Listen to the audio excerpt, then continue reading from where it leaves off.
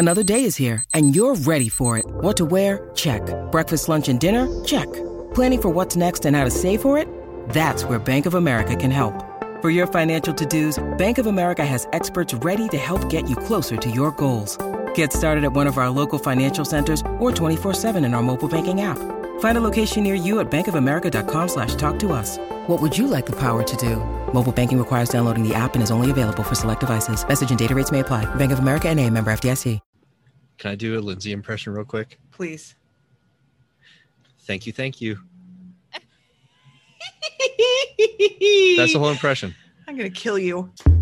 I'm Alex Higley. And I'm Lindsay Hunter. And I'm a writer. writer, bud.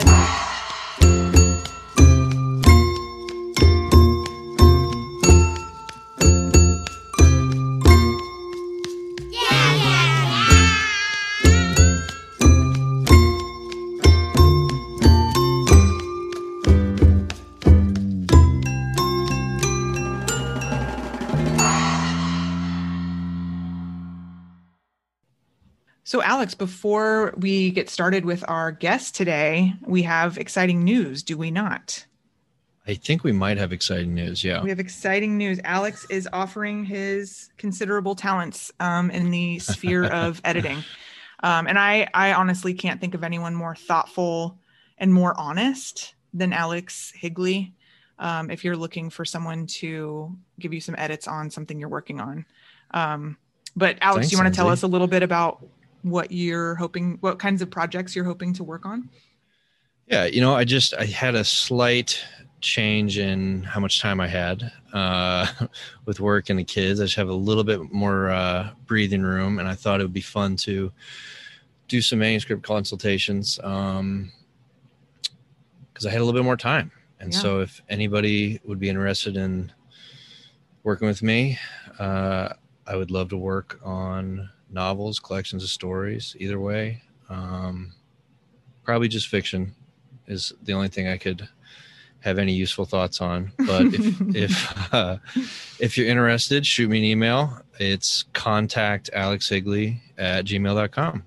Excellent. Whoever is lucky enough to work with you is in for a treat, I would say. Thank you, my friend. Hit him up. And now on to our show.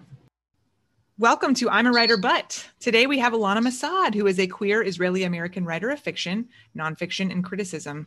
Her work has appeared in The New Yorker, New York Times, LA Times, Washington Post, NPR, Story Quarterly, Tin House's Open Bar, 7x7, Catapult, BuzzFeed, and many more. She is the founder and host of the Other Stories, an interview podcast featuring fiction writers. A graduate of Sarah Lawrence College, she has received her master's in English from the University of Nebraska-Lincoln, where she is currently a doctoral student. She is the author of the novel All My Mother's Lovers. Welcome, Ilana. Welcome. Thank you so much. Thank you for having me. We're so excited to talk to you. Same here. What do you have to read? So I have a very short section from my novel, from All My Mother's Lovers, which is now out in paperback, which is exciting. Right. There you go. And it's from early in the book. So the book opens with Maggie's the main character, and her mother Iris dies at the very opening of the book. And this is just after Maggie gets home to Oxnard, California, from where she lives in St. Louis, Missouri. And it's just her sort of in her childhood bedroom. Maggie sits in her childhood bedroom for a moment, on the single bed her parents never agreed to graduate her out of. She isn't out of breath, but she feels she has to catch it. She isn't dizzy, but she needs everything to stop spinning. She isn't jet-lagged, has never been jet-lagged, but she feels like daylight savings has just happened and that she's flown across the Atlantic to boot. Her room looks nothing like her anymore. It's a reflection of a past self. On the wall above the bed are taped up pictures of an androgynous Johnny Depp torn out of the teen magazines she would buy. Until recently, he was the one exception to her disinterest in men, but when she found out he was an abusive asshole, she had to let him go, not without regret. Beside Johnny are pictures of women: Uma Thurman in Kill Bill, Gwen Stefani in her most punk No Doubt phase, Janet Jackson pre-Justin Timberlake Super Bowl. There's a hole in the center of Gwen's picture from where the poster was ripped out of the magazine, cutting off her cocked hip. "Don't you want to take these down already?" her mother had asked the last time Maggie visited. "It's been long enough, almost a decade." At the time, Maggie had tightened up, had answered something sarcastic or glib or possibly mean. She can't remember, but she knows her mother thought it was silly that this room remain a shrine to her teenage self. Maggie didn't know how to explain that she found comfort in her unchanging room. She liked the teenager she'd been, the raw newness of discovering her desires, the things that made her angry, the causes she became passionate about. She doesn't think high school was her happiest time, and she's pretty suspicious of anyone who thinks it should be, but she knows she was more open then, more willing to extend herself. Everything else shifts, changes, moves, grows up, and dies, she thinks now. So why not keep one thing the same, especially if it isn't hurting anyone? She takes a deep breath and lets herself sink back, her conversed feet still on the floor. Just for a moment, she thinks, and shuts her eyes. Beautiful. Thank you. Thank you for reading. I was so impressed as I was reading with how you captured the incredibly complex relationship between a mother and a daughter. And, you know, I just wondered how you were able to do that, like what you were thinking as you wrote and how you kept it honest and authentic. Thank you. I'm glad that that worked for you. It's not going to work for everyone. But I think I was thinking a lot about relationships that are not my own with my mother, because my own mother and I are very close, which is not what Maggie and Iris are. But I have a lot of friends who have very contentious relationships with their mothers, and I've always been fascinated by sort of complicated relationships between mothers and daughters and mothers and sons, and just mothers in general. I think that I'm fascinated by the way that we sort of treat motherhood as a position, as a role, as a thing that sort of seems to remove some part of personhood from a mother as opposed to add to it. And so I was thinking a lot about sort of, okay, Iris and Maggie are both people, but Maggie sees her mother as a mother, and Iris sees herself as a person. But most children, I think for a long time, if not forever, think of their parents as parents, right? Not as full people, because it's very hard and scary to think of your parents as full people, because then you have to acknowledge how they don't know what the hell they're doing either. So I think I was thinking about sort of how the way they treat each other is going to be different because of the roles that they put on each other, as opposed to seeing each other as people. Yeah. Which I think is often how we end up in conflict with other people in general, but especially sort of familial relationships. So I was just trying to think of sort of where are the places that they're missing each other? Where are the places where they're misunderstanding each other?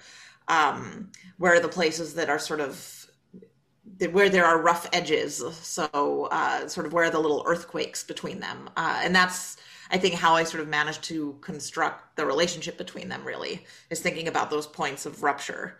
Did you start there with an interest in exploring that relationship, those roles between the roles that a mother would play, the roles that a daughter would play within their life with each other? Or was it did you have the characters first and then kind of, work backwards and add that texture? Because it seems like such a rich place to start, even without anything else. It seems like you legitimately could have started it at that point.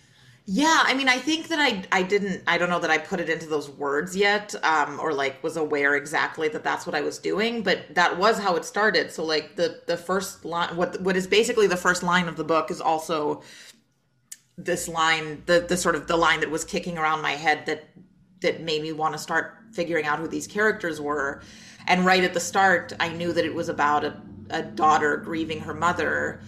And then as I started writing about the daughter, I wanted to know more about the mother. And that's sort of how I figured out that it's not just about Maggie. It's not just about how she feels in a space of grief, but it's also about sort of their whole sort of the long time of their relationship that existed before that. And I mean, then I realized that I had been writing already about mothers for years, like lots of my short stories that I used to write, because I seem to be incapable of writing short stories anymore for some reason. But for a long time when I was writing short stories, I wrote so many of them as being about like fucked up mothers in one way or another, and sort of wanting to make space for that fucked upness, and allow it. And that was sort of one of the things that I figured out early on in the book was that, or in writing this, was that, Maggie's going to discover all sorts of things about Iris that she thinks make her more fucked up in some ways, less fucked up in other ways. Yeah, the letters really allow for that. I mean, if in a really just like base way, it's a way for her to see all the fucked up in this and all the other textures and layers to her mother. I mean, it sounds like you really, the original conception or the conception you were able to have early on in drafting is really what you were able to accomplish. I mean, I think that it was pretty early that I figured out that was what I wanted to sort of be the central tension in the book. Did Maggie come first to you, or did Iris come first to you? Maggie came first because of that line, because I just knew that I wanted her to get the news while she was, getting eaten out, basically. And I just knew that was like a really terrible moment to find out something like that. But also I think because I'm sort of fascinated by the ways in which sex and death are related, the sort of, the sex drive and the death drive and that Freudian kind of sense. But also just in the way that so often it feels like the way that we talk about sex, or the sort of cultural obsession with sex, often has to do with a similar cultural obsession with youthfulness, and with kind of this anti-death thing, or whether it's actual life-giving or just sort of the vitality of youth that is having sex all of the time.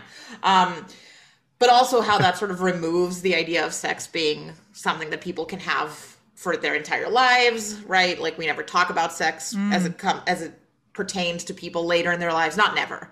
We are now starting to, I feel, again, in our culture, sort of do that. Grace and Frankie did that very well. But, it's not common that we talk about that. So just sort of where those things, again, sort of these spaces where things are kind of uncomfortably rubbing up against each other, like sex and death. And so Maggie came first with that line, but then I sort of figured out pretty quickly that I wanted to bring in Iris as well, because she would be a fascinating perspective to explore as well.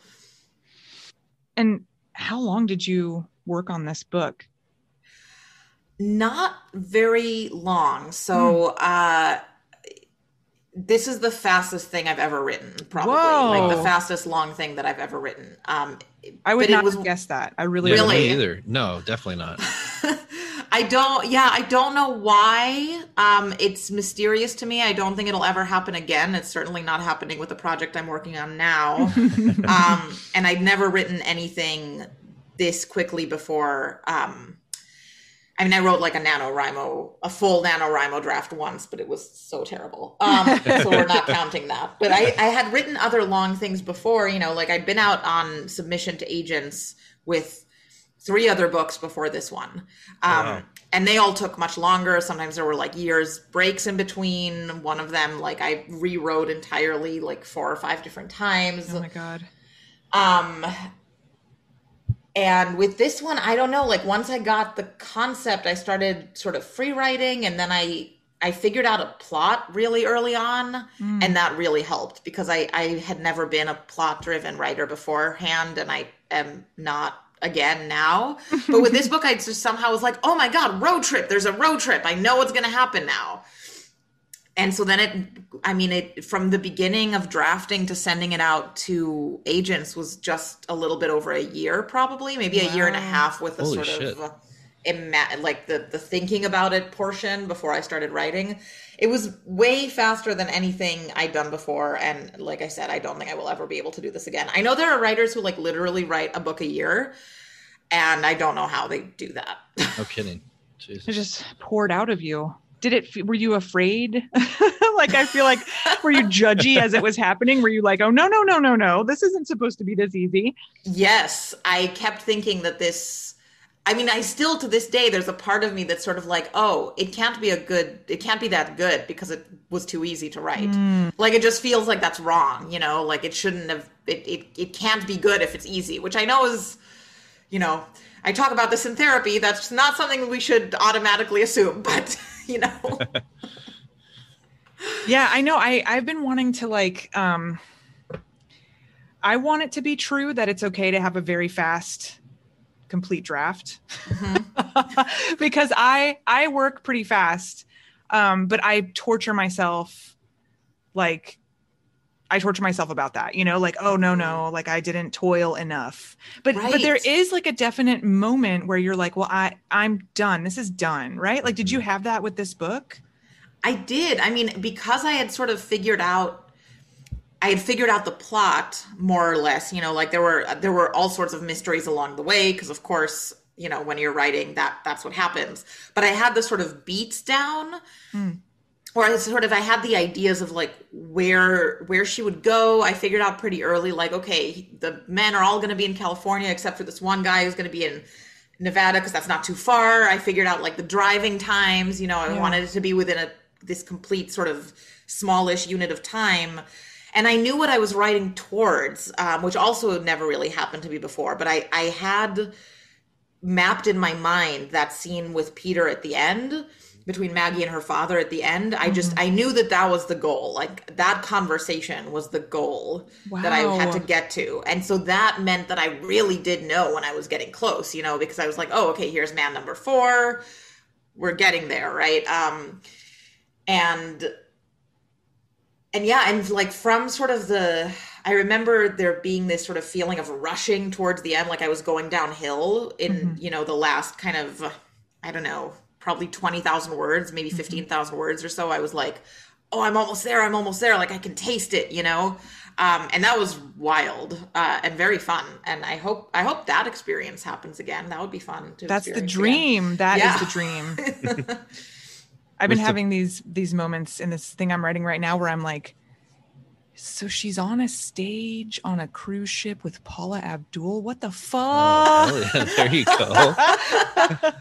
Wait, like that's where you know you want her to get to? No, she is literally there. Oh, she's there in that moment that you're writing. Oh, that's great. Like, I want to know how she got there. Yeah. So I'm looking for looking for my downhill moment. Right. But that, I don't know, that sounds like a fun place along the way to be at. Yeah. We'll see. With the previous books that you had gone out on submission to agents with, Alana, did it feel completely different than obviously you said the experience of drafting All My Mother's Lovers was much faster than those, but were there other aspects to the drafting that you changed, or was there a difference in approach otherwise that you felt allowed you to really go the distance with this one and ultimately to have the success that it did? I don't know. I mean, part of me wonders, and I don't know whether this is me. I mean, okay, so I think I'm of two minds about this. I think that 2 of the books that I had sent out on submission before legitimately still have potential, but they were sort of too weird and too one was too linguistically weird, the other one was too conceptually weird to sort of sell, which was what a lot of what I heard from agents, the ones who sort of did ask for the draft, who did ask for the manuscript, who did read it, were sort of like, the writing is nice, but I don't have any idea what to do with this, you know. With the other one, with the third one that I had sent out, I think that it just wasn't put together right. That's the one that I sort of rewrote many times, and I think that just when I pull things apart that way and try to put them back together, I'm not sure that works for me as a writer. Right. I know that a lot of people are super capable of doing that. I'm not sure that I am. But with this one, part of what made me sort of feel like, oh, this is the one that this is going to happen with, was because the concept was so commercial. And I don't mean that in a bad way or in a judgmental way. I just mean that as like, it just was, you know, like it was something where I had a clear, like, here's my clear log line. Here's my, like, it's this meets this for my pitch. Right. And I had worked for an agent for years. And so I also sort of knew what the way that people wanted queries to look by then. I knew the way my boss wanted queries to look. I knew the way I, as the assistant person, like needed queries to look. I knew how my friends who were assistants or like people that I knew who were agents seemed to want queries to look. And so I also just knew how to tailor the shit out of that query letter, you know, just because I'd had so much practice reading other people's.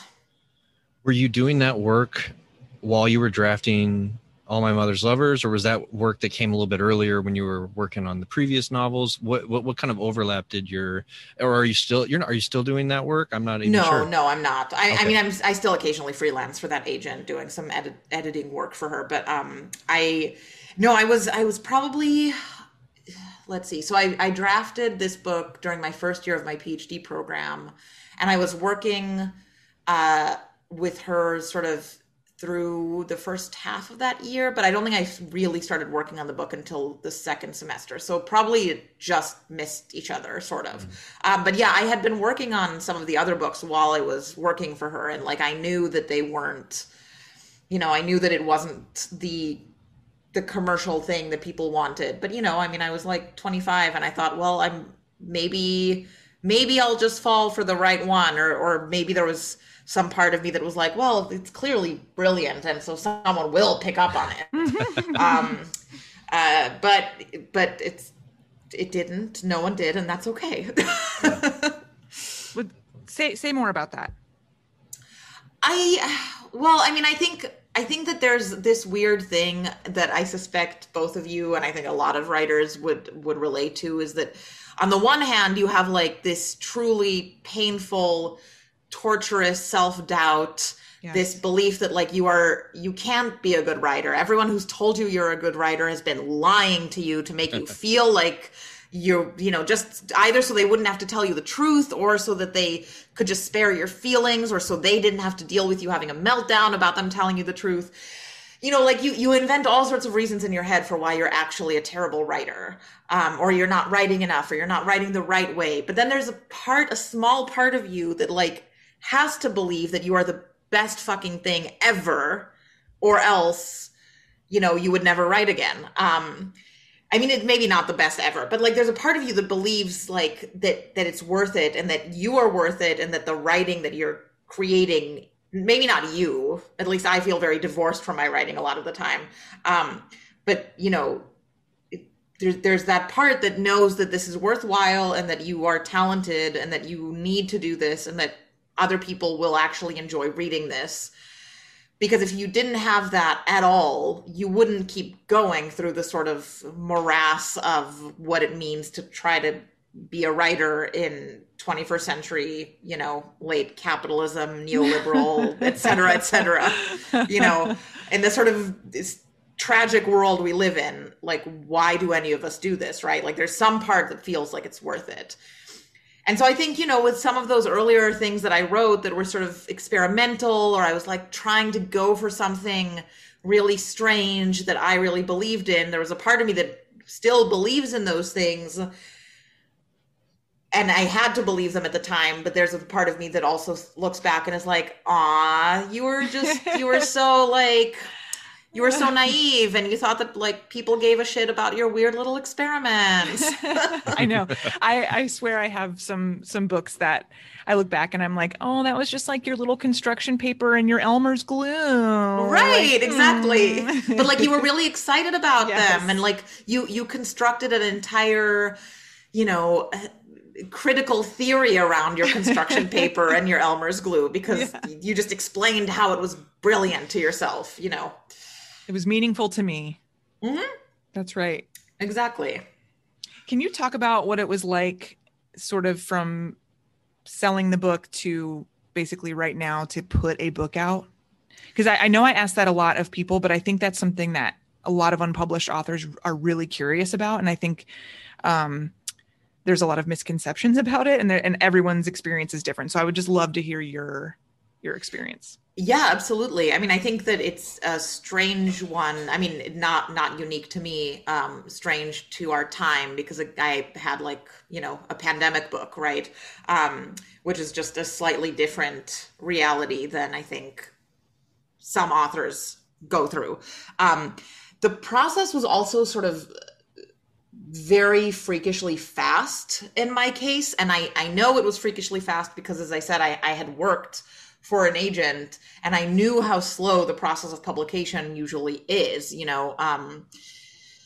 but between sort of from finding an agent, which also happened freakishly fast, to selling it was like 3 months, 2.5 months. My and God. then I know it was very strange. But also he sent it out, I think, to 17 editors, right? Like, they send out a big first batch a lot of the time.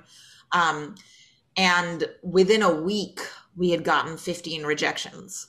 Oh my gosh. So it was also like everyone read it really fast and decided really quickly that it was not for them. Wow. So all of this was like, I don't know why, I don't know how. Part of me is like, oh, well, maybe it was because you worked so hard for like 8 years before this happened, or nearly a decade before you actually sold it. And so like the universe was just speeding things up for you. And then I know that that's not true because many people, toil for 10, 15, 20 years before they have a book come out. So no, Right. Unfortunately not. It was just weird, strange luck. And then because they wanted it to come out near Pride Month and near Mother's Day because of the title and because it's about a queer woman, it was, I think, bought in like March, maybe April, and then it came out like a year and a month later, which is also freakishly fast. Yeah, but my editor and I were like, well, let's try. And then we just sort of worked really quickly, and I made sure to meet my deadlines very heartily, obsessively, perhaps. Jeez. I know, it was very weird. And that is abnormal. Like, to any listeners out there, it usually takes between 1.5 to 3 years, from the moment that you sell the book. Yeah. And then it's like, you get asked questions about it and you're like, what? That was like 2 books ago. Like, yes. I have no idea what I was doing, what I meant. Exactly. Well, how, like, psychologically this past year, like having your book out and having to endure people reading it and reacting to it, like what was that like? I don't know who said this, but someone said to me, and I think might have said it more broadly than to me. I might have heard it on something. Maybe it was a teacher. I wish I knew who said it, but someone said that publishing is the exact opposite of writing. And I find that to be very true, because you're doing anything but writing, right? When you're doing the publication process, even though you might actually be writing a lot, like you might be writing responses to interviewers, or you might be working on jacket copy, or, doing the silly author questionnaire thing that you have to do, or writing emails. The worst. Yes. So strange. And just sort of bizarre. Because again, it's interrogating you about sort of the things that you thought and believed, and tries to get you to like market your work somehow, or to make bits of yourself marketable, which is like not the point of writing fiction. Yes. Oh, this is like therapy for me. Right. It's very weird. So I think it was weird for all sorts of reasons. It was weird because I was already, like when the pandemic started, not when it started, but when it was declared a pandemic in, I think, March of 2020, I had like a party planned, not planned fully, but I was supposed to be having my launch at the Strand in New York, and I was so excited. Gosh. Right. I was so excited, and like, Jeez. I have a lot of friends in New York, so I was really excited to get to celebrate with a lot of my friends. My mom was going to fly out, and I had a lot of friends who were going, oh, but that's in May. So, yeah. Mm-hmm. And I was like, oh, no, like I mourned way before it was officially canceled, because I am a pessimist. And so I saw the way the wind was blowing, and I was like, there's no way this is going to be over by May. Like that is not how this kind of stuff works. So I think I was really sad about it for a while, but then my friends in Nebraska managed to make my actual launch day really fun. And like I did a virtual event with the Strand, and I did a virtual event with McNally Jackson. And so those made me feel like, oh, this is really real, in those moments of being in those Zoom rooms doing that, right?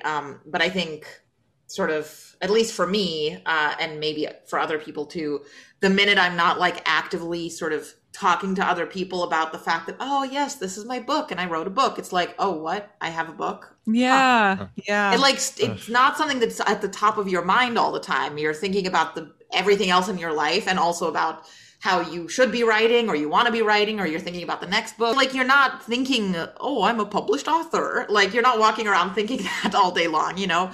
You're not? And mostly just, I am. I mean, maybe some days, you know, I'm not. Okay, No, fair. I'm not.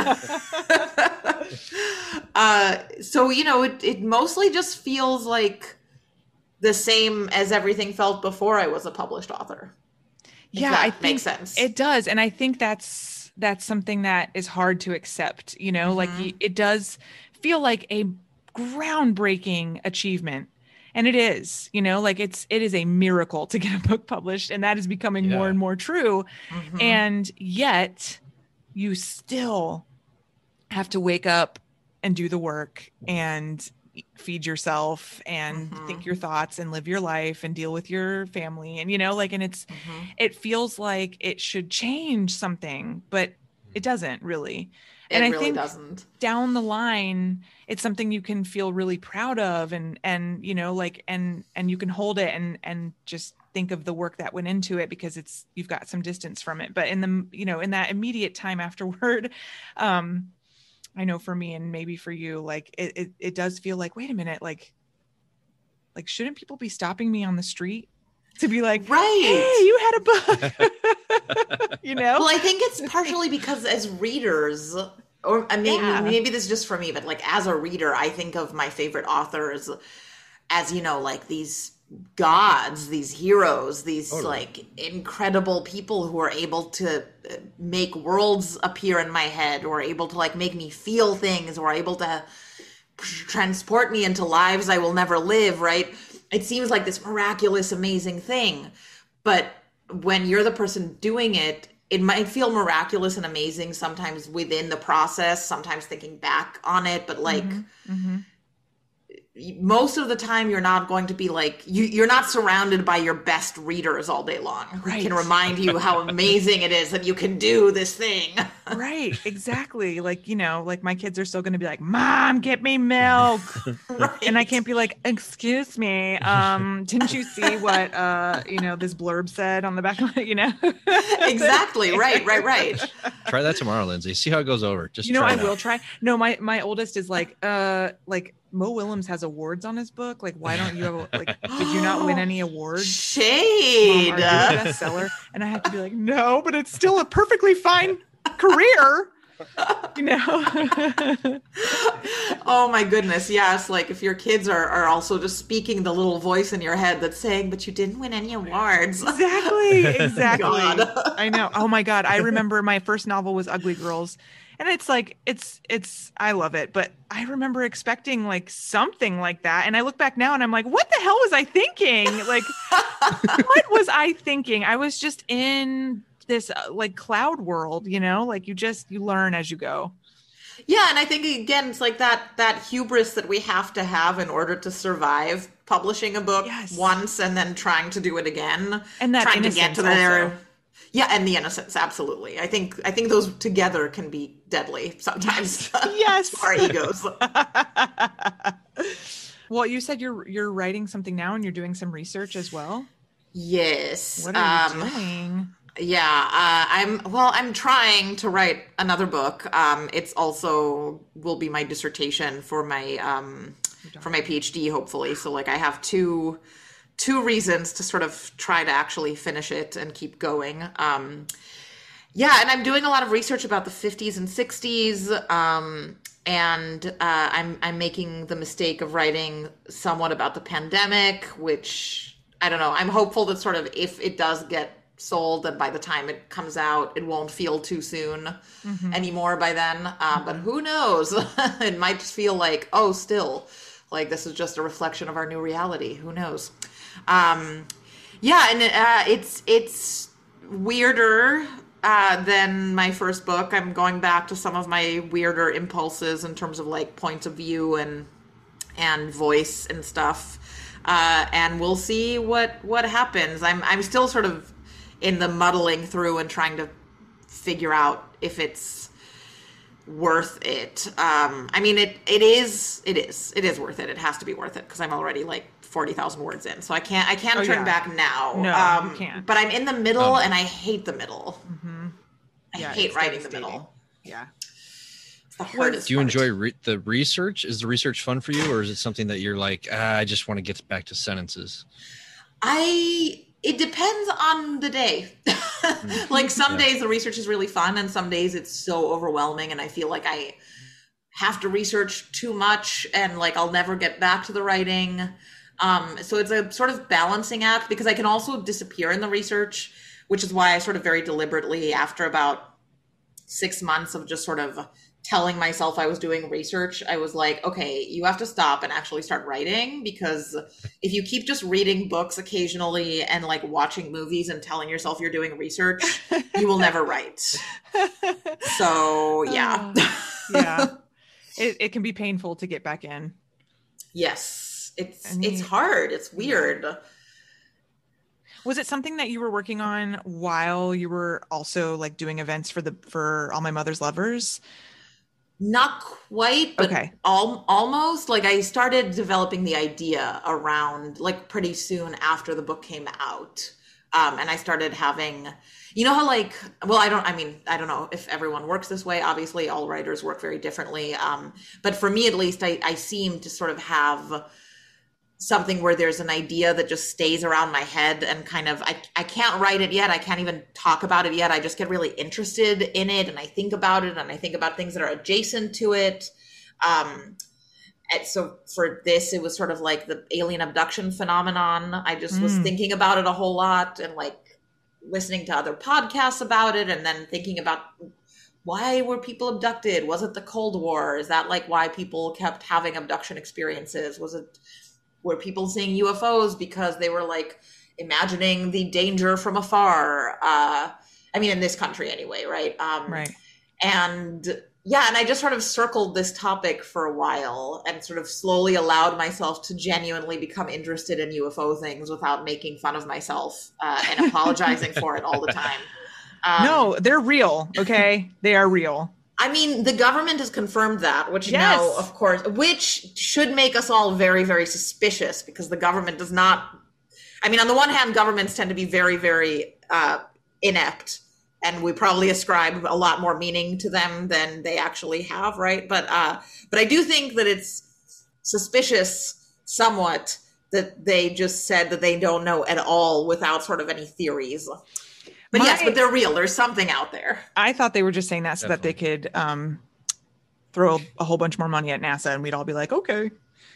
But the maybe thing not. is, like, didn't we all want NASA to do stuff anyway? Like, I would vastly prefer NASA to do things than freaking Jeff Bezos going to space. That's true. That's true. Yeah, Have you that's seen that definitely movie, The Vast of Night?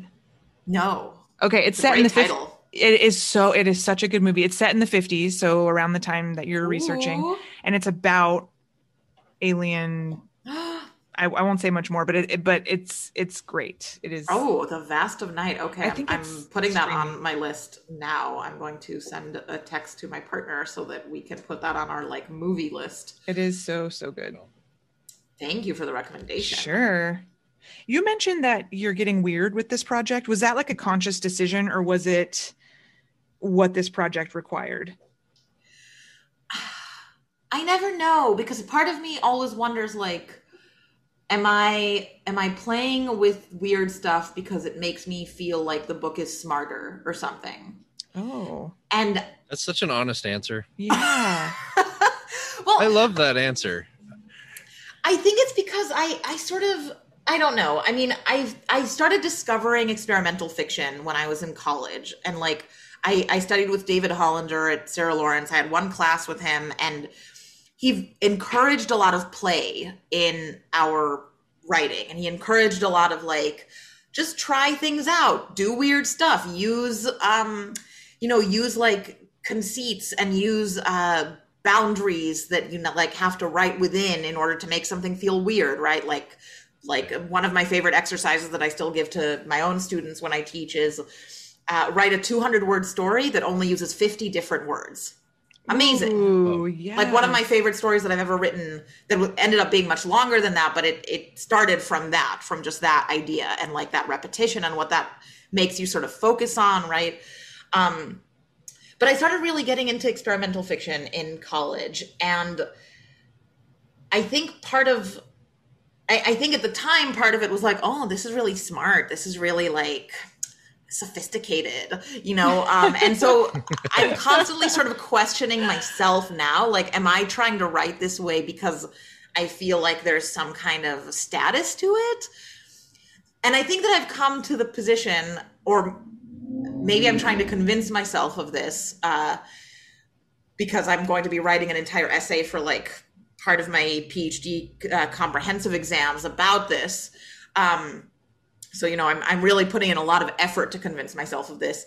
That the reason that I like it is just because I really enjoy seeing the seams of storytelling and seeing writers sort of play with the seams and allow those seams to show, which experimental fiction often does, right? Like it often is purposefully playing with some kind of, structure that is very clearly structured that way, or it's trying to mess up a structure, or it's trying to make you feel, frustrated with like the sort of mysteriousness of it, or it's trying to get you to engage with the journey rather than the plot. It's asking you to engage with the language rather than a plot or a character. And there's just sort of a lot of ways into it that aren't sort of, I'm just reading for the story. And I love reading for the story. I absolutely do. But I also really enjoy sort of thinking about the ways that stories are put together and why they're put together these ways. And so I think that also what I love about experimental fiction and about sort of fiction that plays with these things is that I find that it sort of is queering a kind of particular mode that is very, like, here's a plot that goes from A to B to C to D. It's sort of saying, no, let's go in circles. Let's take a detour up a mountain. Let's just jump around in A and just like jump on A a lot without ever going to anywhere else. Let's just pogo stick this story. And it's just doing like other things that are refusing to sort of take a normative, whatever that might mean, kind of route to tell a story or evoke a feeling or something. So that's, I think, why I really enjoy it. And so I think I'm allowing myself to try to play with this weirdness again in a way that I sort of tried to refrain from when I wrote All My Mother's Lovers. It sounds like you are excited about the notion of the reader being a participant, or even like more than that, meeting you more than halfway, like sort of. I love the way you put that. I never thought about that before, but now I'm going to think about that a lot. Yeah, because they get to play in their own way, and they get to take everything that they have to try to figure out, the game or the like the structure or what they're supposed to be doing. And so it makes it alive in a different way for different readers, right? Like. Yeah. And I know that not all readers like that, right? Like, and that's perfectly okay. They want answers and satisfaction and all that. Yes, totally. Mm-hmm. But lots of readers don't. Right. And I think, Oh, go ahead, Alex. Oh, I was just going to say what I loved about that answer, Alana, is from a teaching perspective, as you were saying, bringing that approach of boundaries or prompts or limitations into the classroom. It's really an inclusive act. And I remember being so resistant to prompts or anything like that as like a young writer, thinking that it was a less honest approach and thinking that I had to, come up with something whole cloth and really, really work for it and, be some kind of genius idea that I came with up with, late at night or something. And I was so resistant to, okay, make sure the first sentence has the word red in it. Let's get a blimp in the third sentence and just see what happens, guys. But then, the result of those of those prompts or boundaries, like you were saying, it can be so incredibly eye-opening as a writer, realizing the limitations you were putting on yourself by thinking you didn't have limitations, and working within a narrow vein.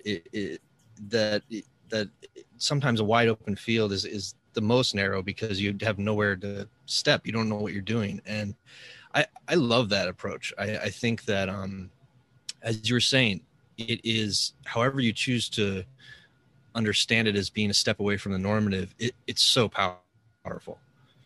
And I also do think that, like, you know, there in some ways are only so many stories, right? And we're all always cribbing from other stories. We're all always taking inspiration from other stories. We're all, you know, I mean, like, none of us are fully inventing anything, and that's fine. Sure. And I think it's actually kind of magical to be like, okay, I know I'm not inventing anything, but let me just play around and see what happens. And it might surprise me, because I'm also used to thinking that, like, I can only tell a story in this particular way. And maybe I'll show myself that I can tell it in a different way, or that I can tell a totally different story that I never thought I could or would tell. Absolutely. Yeah, I keep thinking about how Matt Salus is trying to talk about how you have to, like, these traditional narrative structures that we've been all been taught, you know, like, and, you know, thankfully, I think a lot of us have also dipped our toe into the experimental, and, but you have to take into account that, like, that's traditional to a single culture, right? Like, you have to think about, like, how other cultures and other people with different backgrounds are going to approach narrative. And, you know, like, if you can break out of that in any way, that it just, you know, it's like you're saying, Alex, like, it becomes more inclusive, becomes almost like, come with me, you know? Yeah. Right. Let's figure this out together. Yeah. And I mean, and it is also doing something different, right? Like what we're calling the sort of quote unquote traditional story, like, there's a place for that. And I think many people, including myself, love reading for the way that those stories are being told. So it's sort of like, it's not an instead of, it's just in addition to.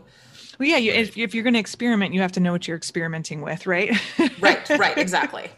You have to know the rules before you can break them, which, I mean, is also, I think, not necessarily true, probably, but it's an approach that I think many people do end up taking, because we're so often taught the rules first. And that's what gets published a lot. Yes. You know, like, that's, I mean, Alex and I talk about this a lot. Like, we love books that establish their own rules as you're reading them, and you have to learn those rules. Yes. And that's just exciting. That's just so exciting. You know, it becomes so immersive and playful and wild. Yes, absolutely. And satisfying, and in a totally different way than, like, a plot satisfaction would be, but so satisfying to sort of figure out. I mean, this is why I also like puzzle-y TV shows.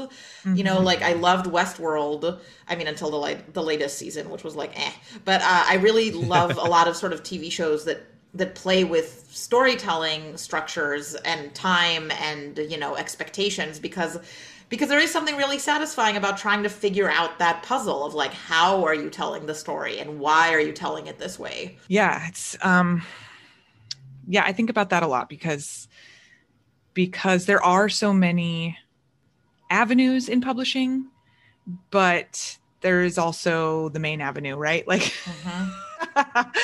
and so I guess you just have to, and it's you know, it's like what you're saying. It's like, it might change from every project, you know, like, and it's just cool that you're, you know, like, you're open to that and you're following it, you know.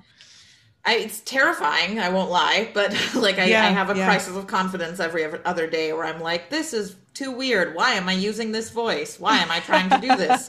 But then, you know, the next day comes and I decide to try continuing to do it and see what happens. So, and then you're just going to see what happens, and then see what happens, and then see what happens. Which I feel like that is a lot of what writing is ultimately, right? It is. One day there's Paula Abdul, and you just have to go with it. Exactly. On a stage, on a cruise.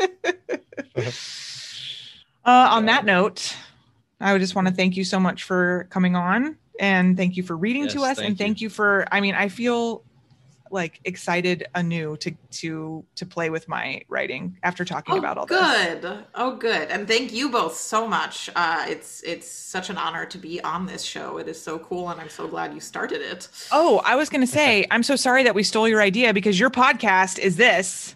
It not really, no. And it's also I need to take it off of my website because I retired it. I ran it for 5.5 years, and then it was finally That's a time. good run. Yeah, I think so. Oh my God, that's amazing. I know. It was like, okay, so they read their fiction and then they have an interview. Oh my God, Alex and I stole this. I didn't invent it, let's be real. I mean, I took it from the New Yorker radio hour, basically, and was like, but what if they just read their own? Yeah. And it's, you know, and we put music in it. That was my big invention, was like getting my partner to write a bunch of music every single week. Oh my God. Well, we apologize, but also we're glad that you came on. Yes, and I'm glad that you're doing this.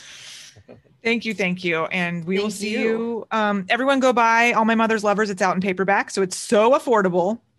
And it is the best version of, you know, it's the best format, as we all know. Of paper books, it's the best format. Carry it anywhere. Exactly. You know? Bend it. Yes. You know, put it upside down. Wear it. Not like pages open.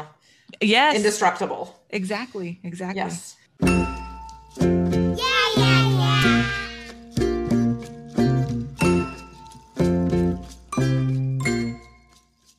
That was great.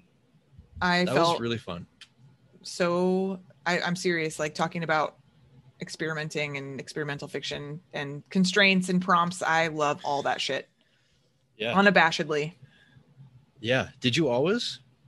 I never knew about it until I went to grad school, and I took Me either. Yeah. I took a class with Matthew Goolish on constraints, and it was so fun. And I never looked back. They work. I took a class with John Keane. It was a similar thing. And the first thing I ever got published was a result of that. And I remember it like exploded my brain that I didn't have to know where I was going. I mean, it sounds so stupid for so many of our listeners, I'm sure, because you're like, yeah, no shit, dumbass. But it really was like shocking to me. That is such a common thing, because you read the stories and the books that you love, and it feels like they knew from the beginning, you know, like it feels like this was set in stone. They're just brilliant and it comes naturally. And maybe that does happen every once in a while, but it's like, you know, I spent way too much time convincing myself that that's how it was, and that I just was working too hard and that I'd never be all that good, you know? And then like, hopefully you get liberated from that and you just decide to do the thing that you do. Right. And yeah, definitely constraints helped with that. So You what got have you been a up tattoo to today? I did. I got a tattoo. I got lots of tattoos today, but yes. How many tattoos would you say that you got today? 20, but they're also tiny. 20? Maybe more. Tiny 20? Tiny Nice. 20. Tiny 20. Tiny Yeah, 20. It was I was very nervous because I had to go. She's a tattoo artist and she's a lead singer in a band I really love called Dead. And I was really nervous because I had to go to her apartment, and be in her apartment, just me and her. And I was like, I'm going to say so many dumb things. Like, my stomach's going to make a weird noise. I'm going to freak her out because I love her band. But it was so great. She was so wonderful. And we had a great conversation about like the creative life and how she balances what she calls her gifts. So her tattooing and her music. And I don't know, I just felt like so happy to have had that experience, and to let her just kind of like take control of what we were going to do on my arm. And I don't know, it was great. It's awesome. You can teach an old dog new tricks, and you can tattoo an old 41-year-old lady. Sure. I mean, we got living proof. And Emily Adrian also got a tattoo today. Holler, It's Emily. tattoo day. Holler, Emily. We'll be talking to her soon. Yes. Yours? Not soon enough, though. That's like in September. Yeah, she can come on twice. It's cool. Sure. And yeah, I'm reading. Oh my God, I'm reading the best book. Really? It's called The Comfort of Monsters, and it is. I'm doing an event with her by Willa C. Richards. I don't know this book. Oh my God, it's so good. I'm doing an event with her on Thursday, July 29th through Exile in Bookville. And if you guys are interested, you can look at my Instagram. I've got the link there and I'll try to post about it on my other social media Is that book pages. out yet? It is out and it is so good. It's about a woman whose sister goes missing in the summer that they caught Jeffrey Dahmer in Milwaukee. Oh, shit. Yeah. And, you know, he killed boys and men. So it's more about like her disappearance kind of going under the radar because the city was so overcome with Jeffrey Dahmer. And then also about like how Jeffrey Dahmer has turned into this like strangely heroic cult figure, you know, like people are obsessed with him and they want to know all about him. And God damn. when really it should be about the victims anyway, but it's a novel and it's also from the point of view of a very unreliable narrator whose memory is extremely flawed. And so I don't know. It's very, and I'm sold. Oh yeah. You got to read it. I'm reading it directly after reading What Happened to Paula, which is nonfiction about the murder of a woman in 1970 and how that kind of was brushed away. And so it's like they're speaking to each other. These books were like, it's weird that I read them back to back because they have so many, like there was like the woman's sister was trying to find her in the real book, in the nonfiction book, and same in this book. Anyway, I'm really enjoying it. So I look forward to talking to her about that. It's July 29th. Cool. And Alex is going to start manuscript consultations. Sure. I think oh my God, I'm reading a fucking crazy book. Have you ever heard of the book Letters to Wendy? Letters to Wendy. Who wrote it? Joe Wenderoth. No, I'm looking it up. Oh my God.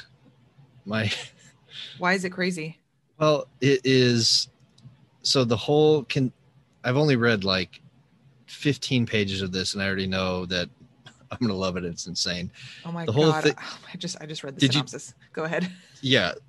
So the whole conceit is that he's writing, the narrator is writing letters to the restaurant, letters to the actual fictional Wendy of the Wendy's hamburger chain on the like comment cards that they used to have at Wendy's. And it's the action of the book, if you could describe it, that is takes place in 1996 and it was published in 2000. So they actually did have comment cards back then. But it takes place in 96 and it was published in 2000. Yeah. That's so cool. Did he write anything after that? Yeah, apparently this is like a well-known person and this is the first time I've ever heard of him. But yeah, I mean, I think most of the other stuff is poetry. Yes. And this is like prose poemy. I'm not sure what it's actually. I don't know if you know, when they like online, if it's sold under fiction or prose poetry or whatever, but it's totally vulgar and insane. And I love it. Yeah. It says he's an American writer, performer, teacher, and filmmaker. And he's published 6 books, 4 books of poetry, an epistolary novel, and a book of essays. And he curates The Seizure State, which appears in the Brooklyn-based magazine Gigantic. So there you go. He's on fire. He's on fire. Okay, Joe Wenderoth. Okay. That book sounds so good. Yeah, it's very up your alley. I mean, it's completely fucked, but it's really good. Yes. Okay. I see a picture of him sitting next to Ronald McDonald. I'm in. Way in. I'm so in. Awesome. I think that's all I got. You got anything? Anything else good happen? I saw Space Jam: A New Legacy yesterday. Was it good? You know what? I am the target audience for that kind of content because I was like giggling and loving it. So yeah, I loved it. It was great. Can you share with our audience the line that your middle child delivered 20 minutes into the movie? Yeah. Okay. Well, so there was like a bunch of previews to start.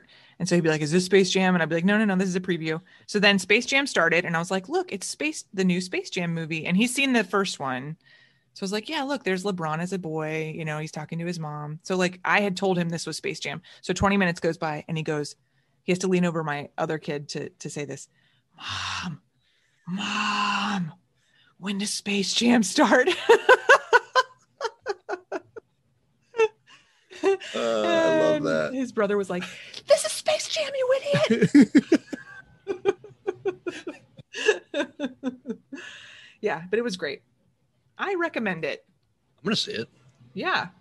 There was Definitely. like moments specifically for like our generation who love nostalgia throwbacks to like things we watched when we were kids. And I know you're younger than I am. I know. But like there's a big audience watching the big game at the end and it's filled with Warner Brothers characters. So like there's Gremlins there's the Jetsons, there's Iron Giant. There's just like everywhere you look, it's like It was there, Pennywise. Oh Jesus! Watching the game, so it was Loved I love it. how you said, I know you're younger than me, as if I was gonna stop you from talking and like claim that we were different generations. I Like would that was never important to me. Assume that we're the same generation. Oh my God. Anyway, that's it. Thanks for playing. That's it. Okay, I'll play again next week. Sure. Okay, sounds great. Bye. Okay, bye. I'm a Writer But is recorded by Alex Higley and me, Lindsay Hunter, in our respective basements. Editing by Lindsay Hunter. Music by Max Loop. Yeah!